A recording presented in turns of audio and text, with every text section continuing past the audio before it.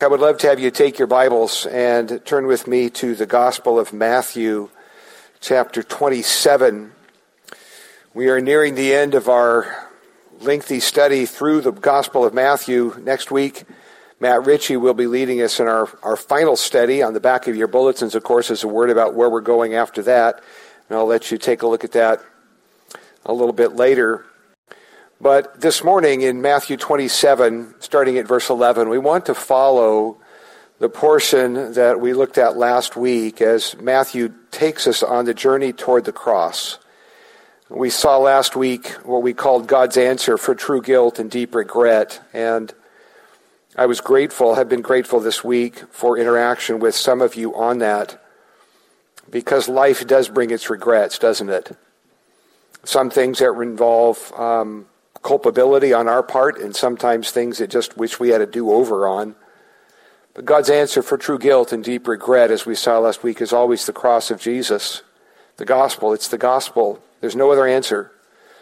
We mentioned last week that sometimes in our efforts to make up, we make all kinds of promises to try harder or do better, we think. We try to make up for things. And all of those are in vain. Well, today we come to a portion of the text, again, that is equally sobering to last week, because this week we walk with Jesus, that final step toward the cross. And Matthew's gospel, as with the other gospels that emphasize different things, Matthew's gospel just seems to drive home the mocking voices that are in the face, so to speak, of the Son of God as he goes to the cross.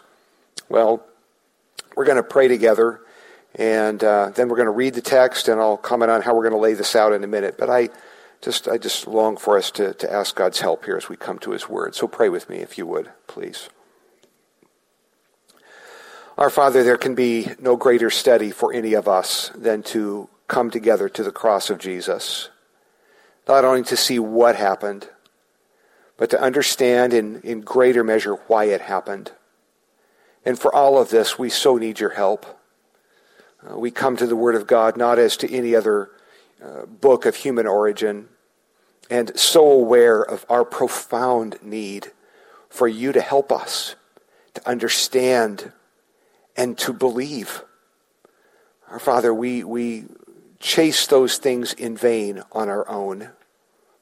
And so, Spirit of God, would you use your word today, as only you can do, to open blind eyes, deaf ears, to hear the gospel, to understand it. This are really our greatest need. So, Father, we trust you now in the preaching of your word. Help us, we pray. In Jesus' name, amen. There on your study sheet, of course, you have words of review, as I alluded to a moment ago, a little paragraph about what it is we're looking at today. But if you look at your study sheet, you see that my comments are going to be under two different headings, both of which are titled by verses from the Bible. That first one on the front side of the page, a part of John 3:16, God so loved the world that he gave his only son. And in that part of our study this morning, verses 11 to 31, we'll take a look at Jesus heading toward the cross. And then on the back of your sheet, another section under the heading that God may be just and the justifier. Of course, we'll complete that. That's from Romans chapter 3. And there we'll look a little more at the meaning of this. What is the meaning of this? The death of Jesus. What is this all about? What is it that we must understand and believe in order to be forgiven by God? What happened to our sin? So Matthew 27 then, I want to read those texts under those headings, and I'm going to focus myself on certain things in each setting. A lot of other things I'll go quickly over, just because reams have been written about all of this, and to try to cover it all is certainly impossible. But Matthew 27 then, I want to read verses 11 to 31. We hear God's word together.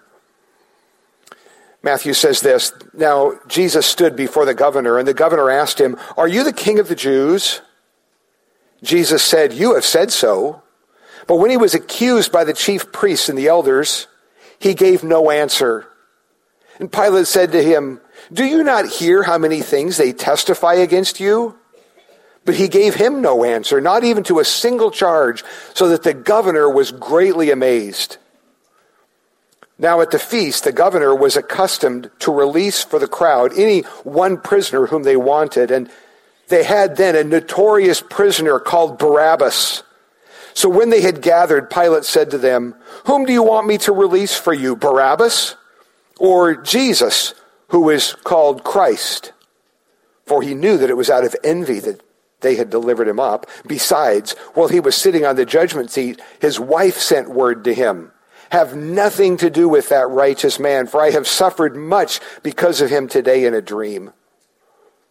Now the chief priests and the elders persuaded the crowd to ask for Barabbas and destroy Jesus. And the governor again said to them, "Which of the two do you want me to release for you?" And they said, "Barabbas." And Pilate said to them, "Then what shall I do with Jesus, who is called Christ?" They all said, "Let him be crucified." And he said, "Why? What evil has he done?" But they shouted all the more, "Let him be crucified." So when Pilate saw that he was gaining nothing, but rather that a riot was beginning, he took water and washed his hands before the crowd and said, "I am innocent of this man's blood. See to it yourselves."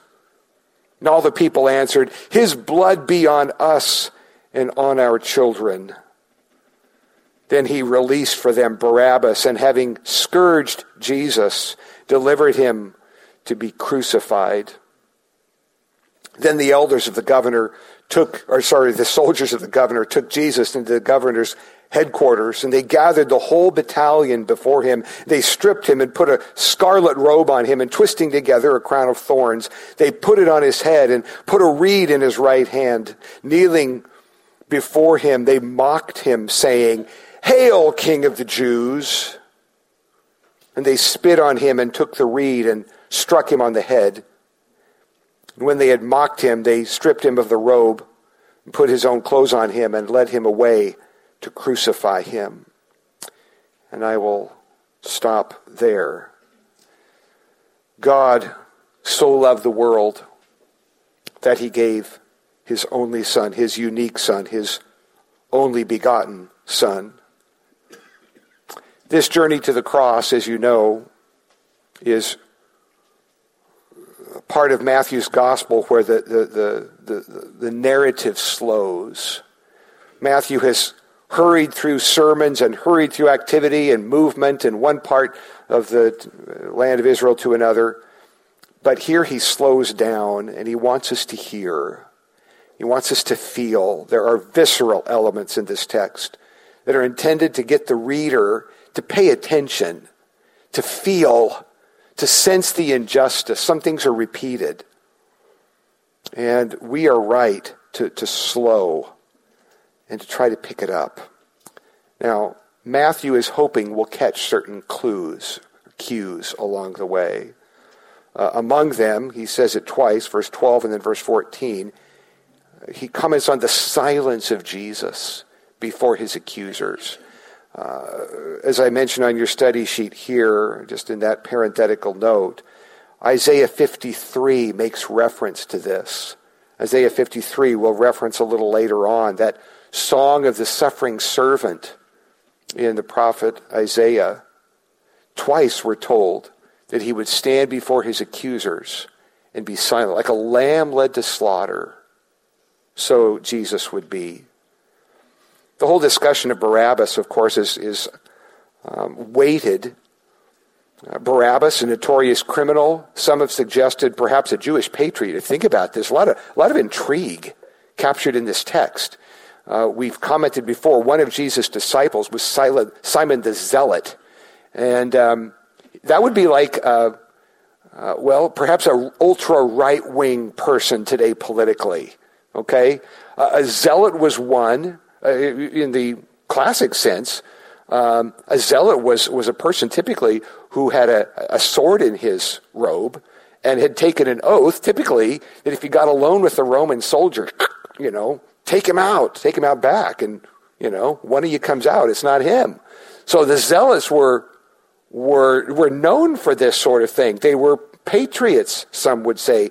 and Barabbas to be known as a murderer and insurrectionist, against whom was he committing insurrection? Well, possibly, Rome, which wouldn't that make him one of the good guys? Well, I don't know. Guilty, though. Guilty, as Rome would see him, deserving of death, as a judge would pronounce it. And so here the contrast is set up between Jesus, the miracle worker, Son of God, Savior, the preacher, the healer, and a criminal. Guilty, innocent.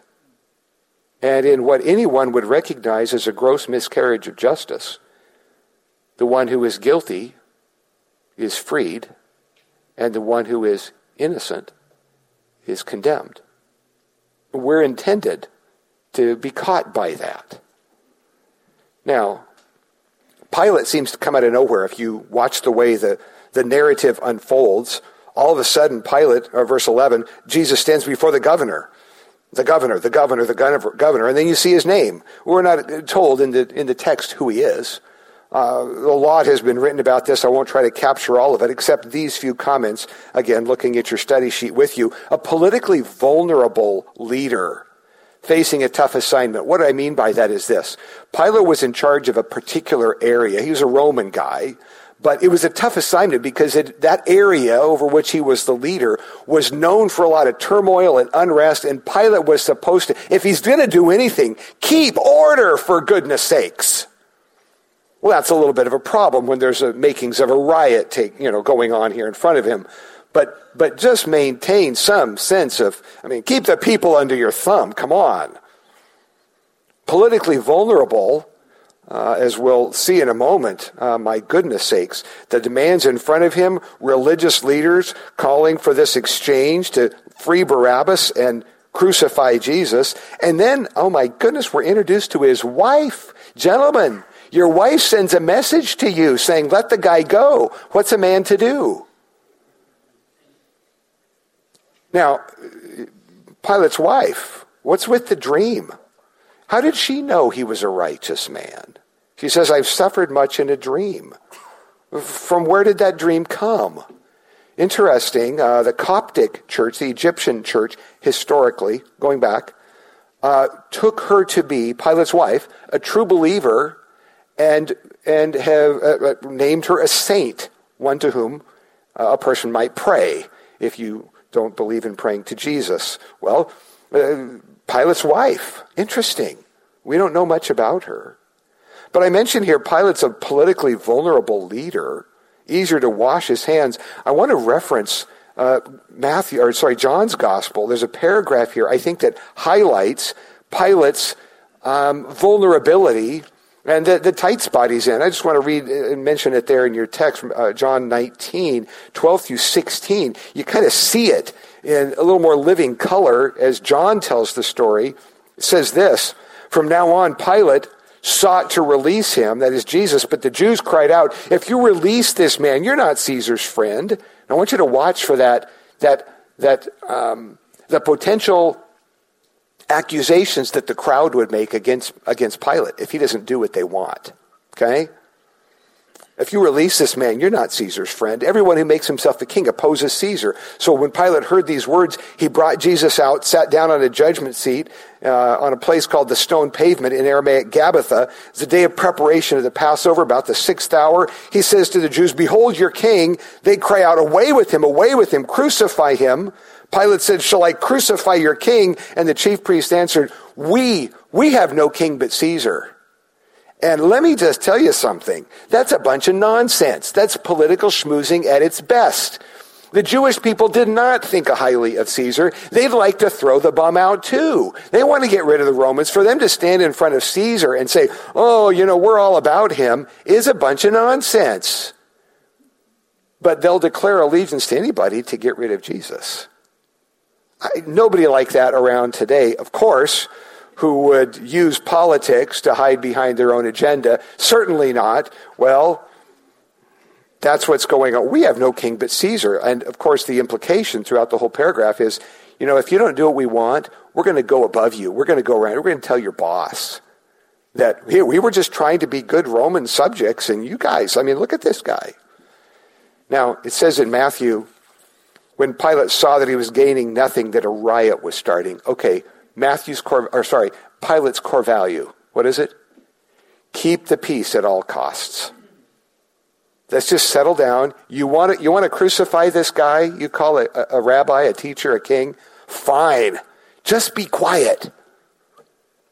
Isn't that great? And so Jesus goes. There's Pilate. Now, verses 27 to 31, if you're into literary things, some of you like literary notations and genres and things. Well, I'm going to just give you a little one here. Verses 27 to 31 appear to be what's called a chiasm. A chiasm is a poetically arranged paragraph. Let me explain this a little bit. We're familiar with certain forms of literature and poetry. A limerick, for example, follows a certain rhyme and meter, doesn't it? Flea and a fly and a flew. Come on, I've got a few. So there are certain forms. Roses are red, violets are blue, da-da-da-da-da-da-da. There. Well, a chiasm follows a certain order. Not so much by rhyming words and so on, but you could think of it like a V on its side. That is, it begins somewhere, leads to a main point, and then by repeating those same elements, kind of backs right away from it. It's like a crescendo. And so here you have the soldiers doing something with Jesus, taking him somewhere, and then you have something with a robe. They put a robe on him, and then a crown of thorns put on his head, and then the main element, the crescendo, is them mocking him, saying, "Hail, King of the Jews." And then it reverses the order. Then they hit him on the head, and then they take off the robe, and then they lead him away. So it's like building up, and right at the middle, it would seem, if indeed that's a true chiasm, and it sure looks like it, that the main point, that element that Matthew's trying to say, do you see this? Does this make you indignant? Does it make your skin crawl? What is it? It's them mocking the King of Kings. He is the King of Kings and Lord of Lords. Their creator, the one who gave them the privilege of getting up that morning, so to speak. He's the one who's keeping their heart beating. And they're mocking him. Are you kidding? Do you have any idea who you're addressing? Well, no, is the answer. And the indignity of it all, Matthew's wanting you to see it.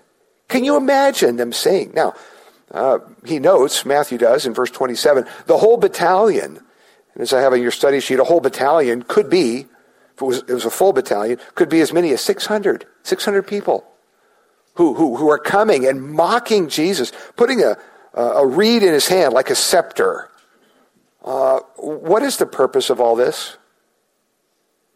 They have permission to take him away and crucify him, but just like a cat plays with a mouse before lunch, so it appears the soldiers are toying with Jesus for their own fun, bloodlust, and then they lead him away to crucify him.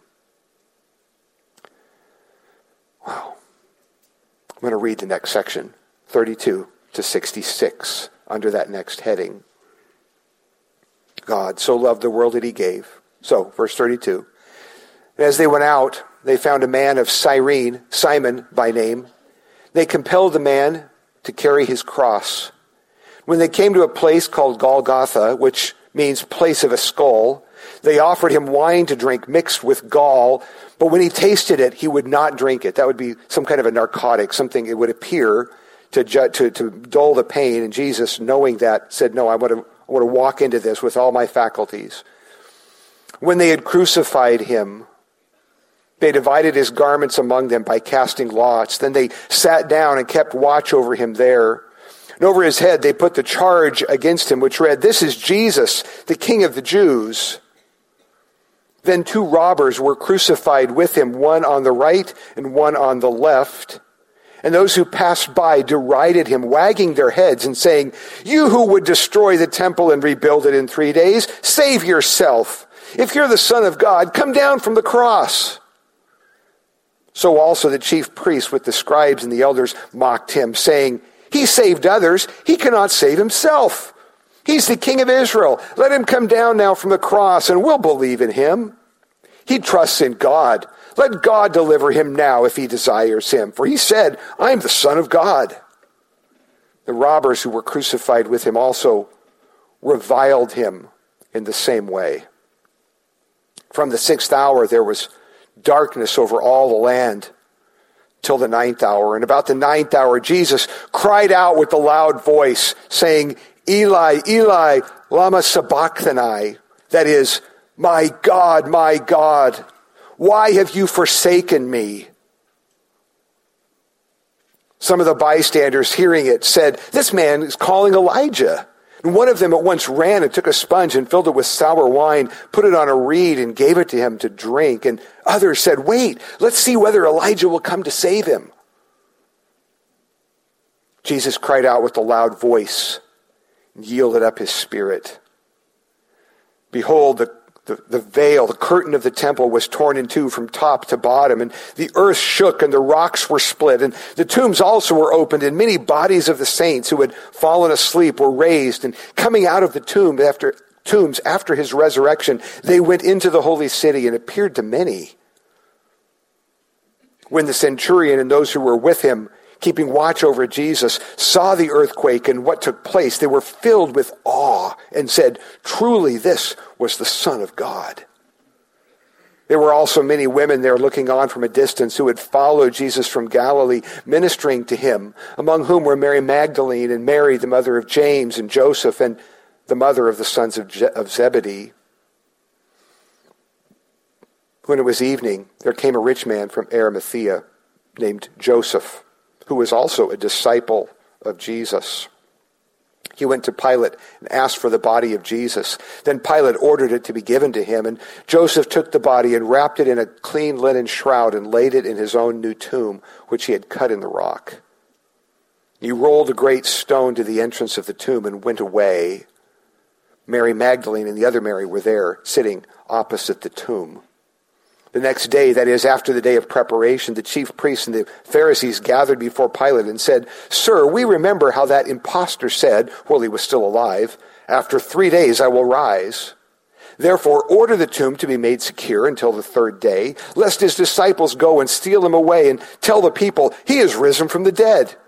And the last fraud will be worse than the first. Pilate said to them, You have a guard of soldiers. Go, make it as secure as you can. So they went, made the tomb secure by sealing the stone, setting a guard. So chapter 27 ends with the body of Jesus in a borrowed tomb, the stone rolled in front, and the mark of Rome. That's sealing. It doesn't mean it was glued shut. It means that it was sealed, that had a wax seal with the mark of Rome on it, which would indicate to anyone coming, if you mess with this seal, all the wrath of Rome will come on you. That was the idea behind sealing the tomb. We look back toward the beginning of that particular section, verse 32. You find Jesus weakened by the scourging and certainly the blood loss, unable to carry his cross, and Simon of Cyrene as the one who is a passerby pressed into service to carry the cross. Compelled, the text says. We don't know a lot about Simon. Supposition, of course, is that either now or later that he or his family and his family in some way become followers of Jesus. There's speculation about that. That's what it is. In part based on the fact that in Mark's gospel, Mark references his kids. He talks about Simon of Cyrene, the father of Rufus and Alexander. Well, why would you mention the names of his kids if nobody knows who it is? So perhaps an indication that, at least with Mark's audience, there would be some who'd say, oh, yeah, I know those guys. Oh, their dad. Perhaps, supposition. Simon pressed into service to carry the cross. Little is really said in this text about the act of crucifying. When we think about that, we quickly talk about the nails, the placement of the cross in the ground, and so on. Matthew says very little about that. In fact, the bigger part of this paragraph about the crucifixion as with the previous section, is about the mocking. Those small people who stand in front of Jesus and seek to cause him even additional misery. And then, verse 45. From the 6th hour till the 9th hour, darkness over all the land. 3 hours as Jesus hung on that cross. Sometimes in our mind's eye we picture the cross on a raised far up. My understanding is that it was less likely that the cross was 15 feet tall and more likely that it was closer to the ground. Many times those crucified were just off the ground. Perhaps so with Jesus, letting the mocking be a lot closer to his face than yelling at somebody up further. But 3 hours. Darkness indicative of judgment. The prophets often speak about darkness, thick darkness. If you read the book of Exodus, of course, the plagues of Egypt, one of them is darkness. The descriptor there is thick darkness that can be felt. Imagine? How dark is that? Well, in this case, darkness over the land. Those descriptors are not here, they're elsewhere. 3 hours during which Jesus, as he cries out, is forsaken. Theologians have tried to express this. All admit to the inability to put words to it. What is it that would cause Jesus to feel, in fact, to be forsaken? We talk about the Father turning his back on the Son. Not a phrase from the Bible, but we try to capture what's taking place as the guilt of the world is placed on his shoulders. 3 hours suspended by nails, mocking, darkness. My God, why have you forsaken me? I give you on your study sheet a couple of texts that describe this. Peter later saying, he himself bore our sins in his own body on the tree. That's what was going on. My guilt and yours on his shoulders. God made him to be sin who knew no sin, so that in him we might become the righteousness of God. I want to say a word about this, just a theological element that if you have a bent toward wrestling through theology, and on some level every Christian should, because to understand the cross is necessary for you to be saved, to be forgiven by God. There's a need to understand, and I'd like you to think about this element with me here. And I'll try to nuance it correctly, and you'll understand what I'm after.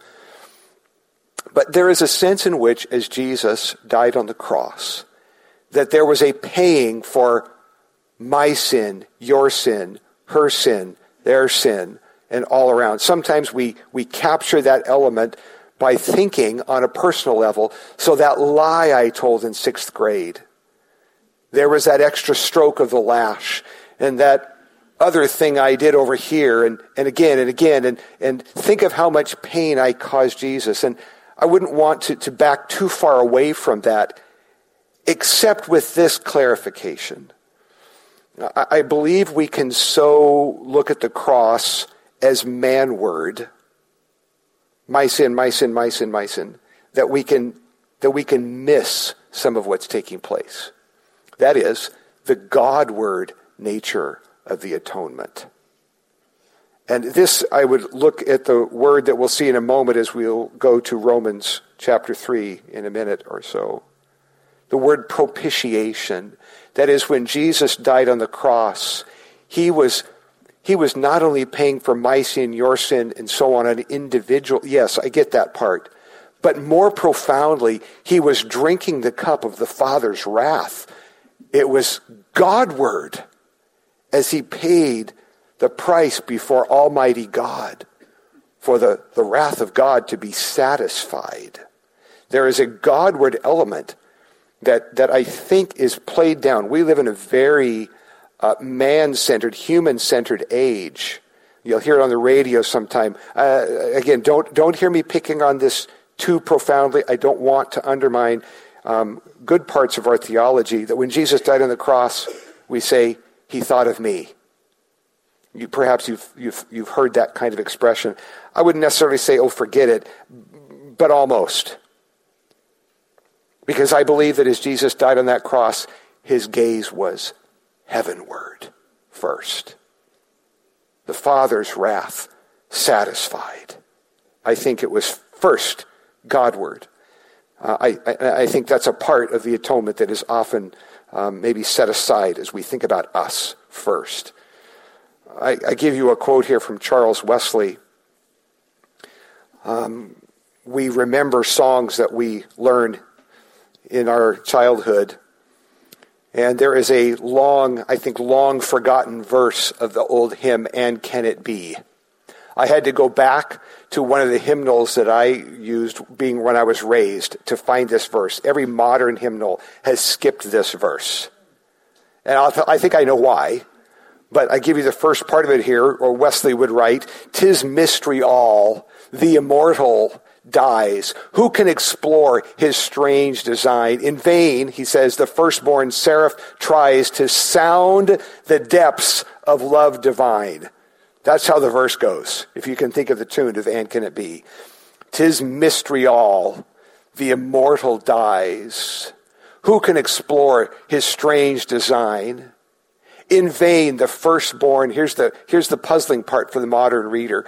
"In vain, the firstborn seraph tries to sound the depths of love." To sound. When we think of sound, what do we think? Well, we think of something auditory. And in the parlance of the day, to sound the depths is to measure how deep it is. An old sailing ship, you take a sounding. You're looking to see how deep it is. Well, unless you're familiar with that, you're going to sing that verse and think somebody's singing something. And it's not about something you listen to. It's measuring. It's measuring how deep the love of God is for you. That's what Wesley was after. In vain, the firstborn seraph tries to sound the depths of love divine, to see the depth of the love of Christ as here on the cross. Thank you, Charles Wesley. I'm going to move over to Romans 3 for a moment. And if you have a Bible there handy, come with me. Romans 3:21 to 26. Some have called one of, or the most important paragraph in the whole New Testament. Different people would assess that perhaps differently, I understand. But nonetheless, this paragraph summary of key elements of the gospel, okay? Now, you step into Romans 3 at verse 21, you know that it's following right on the heels of this damning section where Paul describes the sin of the world, yes, yours and mine, concluding with that summary that all the world may be accountable to God, that all our mouths would be closed, no more excuses, none. That our mouths would be closed and we'd know our accountability before God. And then he comes, the following paragraph, to verse 21. And he says, but now, it's like a big turning point. But now, not condemnation, but now the righteousness of God has been manifested apart from the law. That is, you can't earn it. You can't make up for it. You can't on your own effort get any time in God's heaven. Not 30 seconds. Now the righteousness of God has been manifested apart from the law, although the law and the prophets bear witness to it, they point to it. That is the righteousness of God through faith in Jesus Christ for all who, work hard? Try? Give their best efforts? No, to all who believe. For there is no distinction. For all have sinned, fall short of the glory of God, and are justified, that is, declared righteous by God. It's a declaration of righteousness. Not making you righteous, you're not. It's a declaration of righteousness by his grace as a gift through the redemption that is in Christ Jesus, whom God put forward as there's that big word, that propitiation, a satisfaction by his blood to be received by faith. This was to show God's righteousness. Oh, pay attention to these lines. This was to show God's righteousness, because in his divine forbearance, he had passed over former sins. It was to show his righteousness at the present time, that God may be just and the justifier of the one who has faith in Jesus. Folks, this is the heart of the gospel. This is the heart of the gospel. What is this all about? Well, Paul, the one writing this, wants you to know that the law and the prophets, the Old Testament, point to this. They bear witness. This is the point of the gospel. It's the point of the Bible. It's looking toward this act of Jesus on the cross. Verse 23 is probably the verse we're most familiar with here. For all have sinned and fall short of the glory of God. Indeed, every one of us having missed God's mark of perfection. Sometimes we look around and we say, well, I'm better than so-and-so. And you may be, and somebody's probably saying that about you. I'm better than them. The point, of course, isn't that you'd find somebody that you're better than, because all of us fall short of God's standard of perfection. God doesn't call us just to be nice. No, the standard to get into heaven is perfect. So 99.9% pure doesn't get you into heaven. Can you imagine? I think 99.9 is, well, far nicer than me. A lot more nice than you. I'll pick on you. 99.9%? Not good enough? Well, indeed, no. Perfection? Well, if that's the case, what chance do I have? Unless I can be so identified with one who is 100% that I can get into God's heaven with him. So indeed, Paul says all have sinned and fall short of the glory of God and are justified by his grace as a gift. How? How can this be? How can I be declared righteous by God? Well, as a gift by his grace, through what means? Through the redemption that is in Christ Jesus. So it's Christ whom God put forward as a propitiation by his blood, a satisfaction. His blood satisfying the wrath of a holy God. God's righteous wrath against my sin to be received by faith. Now watch this. This was to show God's righteousness, because in his divine forbearance, he passed over former sins. What is this? What is this? What is this? You're familiar with the Old Testament, and you know that in the Old Testament, people brought animal sacrifices, right? The blood of bulls and goats. Well, what was that all about? Well, to read, of course, the book of Romans and to read the book of Hebrews, especially, is to learn that the blood of bulls and goats could never take away sin. No, that animal blood that was shed down through the ages didn't take away sin, but it was as if it was covered until one would come who could permanently, finally take away sin. So all the sin covered by those animal sacrifices in the Old Testament went to Jesus on the cross. When Jesus died on the cross, it wasn't just covering sin from that moment on. It was sin from the beginning of time. And of course, sin after that. My sin, yours. When Jesus died on the cross, in a sense, the center of history, sin of the human race, the wrath of God poured out against, the righteous wrath of God, poured that on Jesus, the one who had no sin. Imagine. He died in my place. That's the testimony of the Bible. So what then do I bring? What do I bring to the table? I mean, I try to be nice. I try to be nice. Is it working? Do you try to be nice? Oh, man. Well, the testimony of Scripture that all my attempts at niceness do not add one thing. Paul will say, not by works of righteousness that we've done, but according to his mercy he saved us. Not by works of righteousness that we've done. My works do not add to my forgiveness. They should rather be a reflection of the life of one already forgiven. So we serve and we love God and serve his purpose in the world, not to earn God's favor, but because we have been recipients of it. So then, those two phrases, that God may be just, what is this about? Well, Jesus died on the cross and paid for our sin so that God would indeed be just. What does that mean? Just. Righteous. A righteous judge. Think about this. If somebody committed some atrocious act against you or your family, you'd be indignant and long for justice. Suppose that person was arrested and brought before a judge, and suppose the judge then is you sitting in the courtroom in back saying, get him! Justice!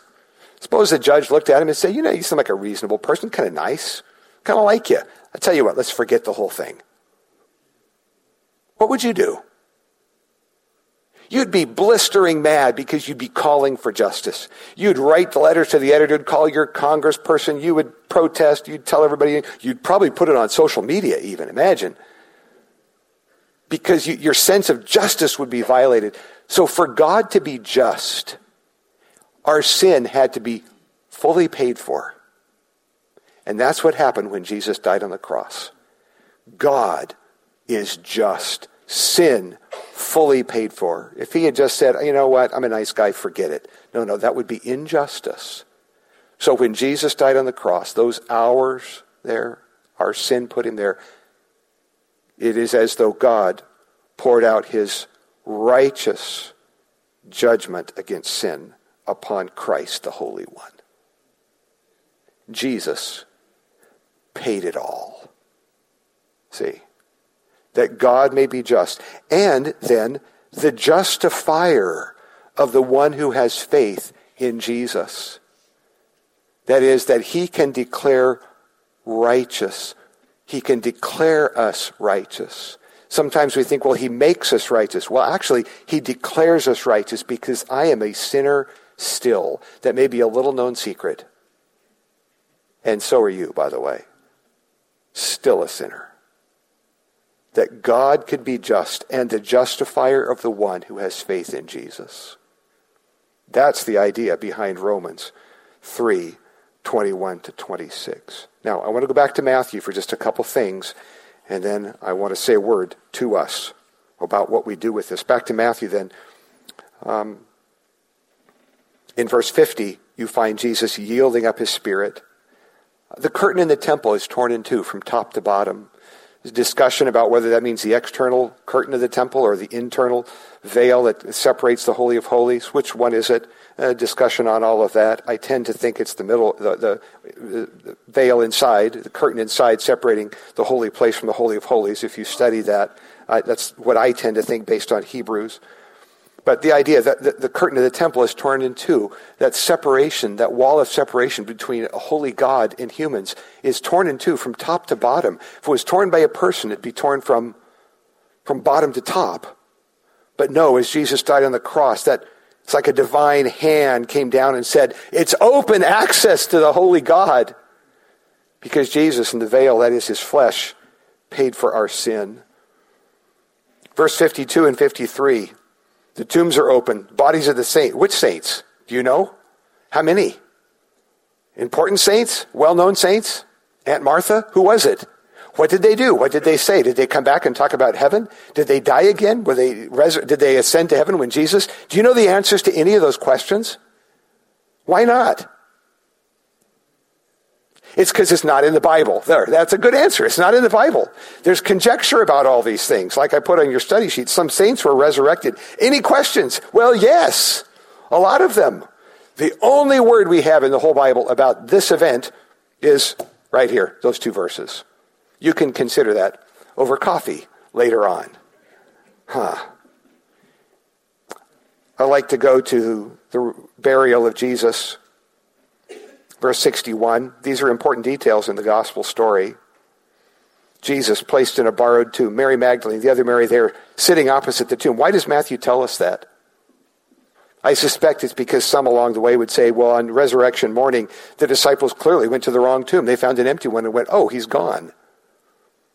Well, clearly, Matthew's pointing out Mary Magdalene and the other Mary know exactly where he's buried.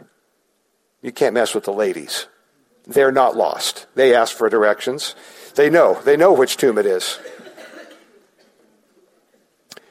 Russell Moore considers verse 65 one of the funniest little phrases in the whole Bible, in an ironic sense of funny. Go, make it as secure as you can. Moore pokes at that and says, seriously, folks? You're going to secure a tomb with the Son of God inside. Are you now? So all the power of Rome with a little wax seal and some henchmen out front, seriously, you're going to keep the Son of God inside. Oh, have fun with that. And of course, Russell Moore has fun with that phrase as well. As secure as you can. Okay, how secure is that? Well, not very. As Peter would say later, Acts 2:24, it was not possible for him to be held by death. But I'm jumping ahead. Next week, resurrection. For today, I would like you to think with me about this. When you look at the cross of Jesus, there are some things that should be crystal clear to you. All right? First of all, to be right before a holy God is all about what Jesus did, and not at all, as in zero, about how nice you are. Does this make sense? All my iniquities on him were laid. He nailed them all to the tree. Jesus, the debt of my sin fully paid. He paid the ransom for me. It is all of Christ. Jesus' death on the cross satisfied the wrath of the holy God. You can add to this nothing of merit before God. For you to be forgiven by God is to understand and believe that. I am a sinner, bankrupt. I have nothing good to bring. Nothing in my hands I bring. Simply to thy cross I cling. It is incredibly freeing to understand and believe this. Jesus paid it all. Any good thing I do isn't to earn a thing. It's because I'm forgiven by God when I trust Christ as my Savior from sin. That is what the Bible calls you to do. Having heard it, then to believe it and to trust Christ as your sin bearer, the one who pays it all. That's what Scripture calls you to do. To say, yes, sinner before God. I trust Christ and him alone. Let me ask you, have you done that? Are you trusting Christ today, now, as you sit here? Or listen later? Are you trusting Christ as your Savior from sin? If not, for goodness sakes, why not? And if it's 95% Jesus in your mind and 5% you might as well just put an X through that 5%. No, none of you. It's not about that. It's not about you. It's about what Jesus did. Trust Christ and him alone as your Savior from sin. As you have time, read Isaiah 53. And then I'll say this and we'll be done. We walk through life with all kinds of stuff. I know we do. Many of you come today with challenges of life, family, relationship, health, finances, you know. The cross of Jesus is a reason for you to never doubt for a minute the love of God for you. Okay? Paul would say in Romans 8, he who spared not his own son, but delivered him up for us all, how will he not also with him freely give us all things? No, God loves you today. And on those days that you're tempted to doubt it, you look to the cross and remember again the love of God for you. Don't you doubt it. I want to pray for us if you'd stand with me.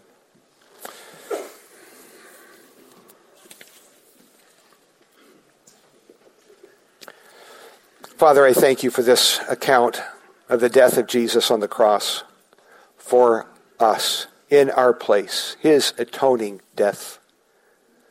Our Father, I pray that all in the sound of my voice would not only hear it, but they'd believe it and rivet their soul to this. The saving death of Jesus, 100% the work of Jesus. Our Father, I thank you for the gospel. So convince our hearts in the area where there's doubt, question remain. So convince us of the gospel that we would say, yes, it's Jesus, it's all of him. Father, do your work of grace in us, I pray today. Thank you for the morning. Thank you for these dear people. Point us to Christ. We pray together in his name. Amen.